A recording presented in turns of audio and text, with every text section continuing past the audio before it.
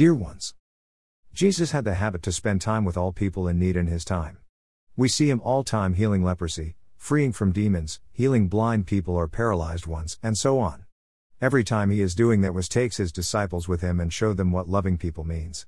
He worked healing, salvation and freedom in the hearts of any person who humble herself to come to him to ask for it. It took courage for each of them to recognize their situation, their need, and with faith to ask him to work for them.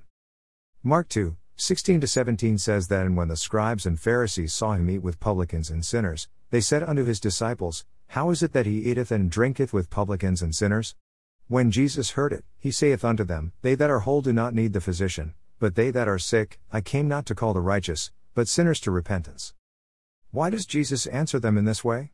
Because the Pharisees and the scribes considered themselves righteous, holy, perfect and healthy by keeping the law, by own power of keeping it.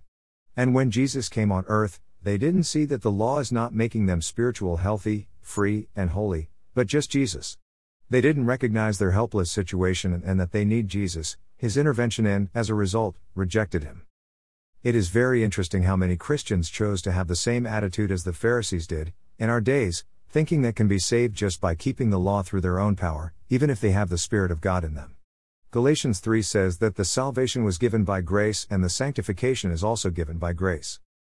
Question: Why then a Christian born again by grace is searching to live his life of holiness and sanctification by keeping the law through his own power, when the Bible says clearly that is by faith, by the grace of God? I guess it is difficult for that Christian to accept that man is wrong and just God has the truth and the whole power. Anyway, Jesus came to give salvation, spiritual and physical healing to anyone, without exception, who humble himself, recognize his needs, his situation, though anyone who ask him for help and receive it by faith. The same as in life, to be healed man must to recognize what his situation is, to accept that just Jesus can help him and guide him towards healing, sometimes using doctors, to ask for help and to receive it as it is given. Nobody can heal himself by his power. Be wise and choose Jesus, faith and his grace. It's always working. Be wise, be blessed.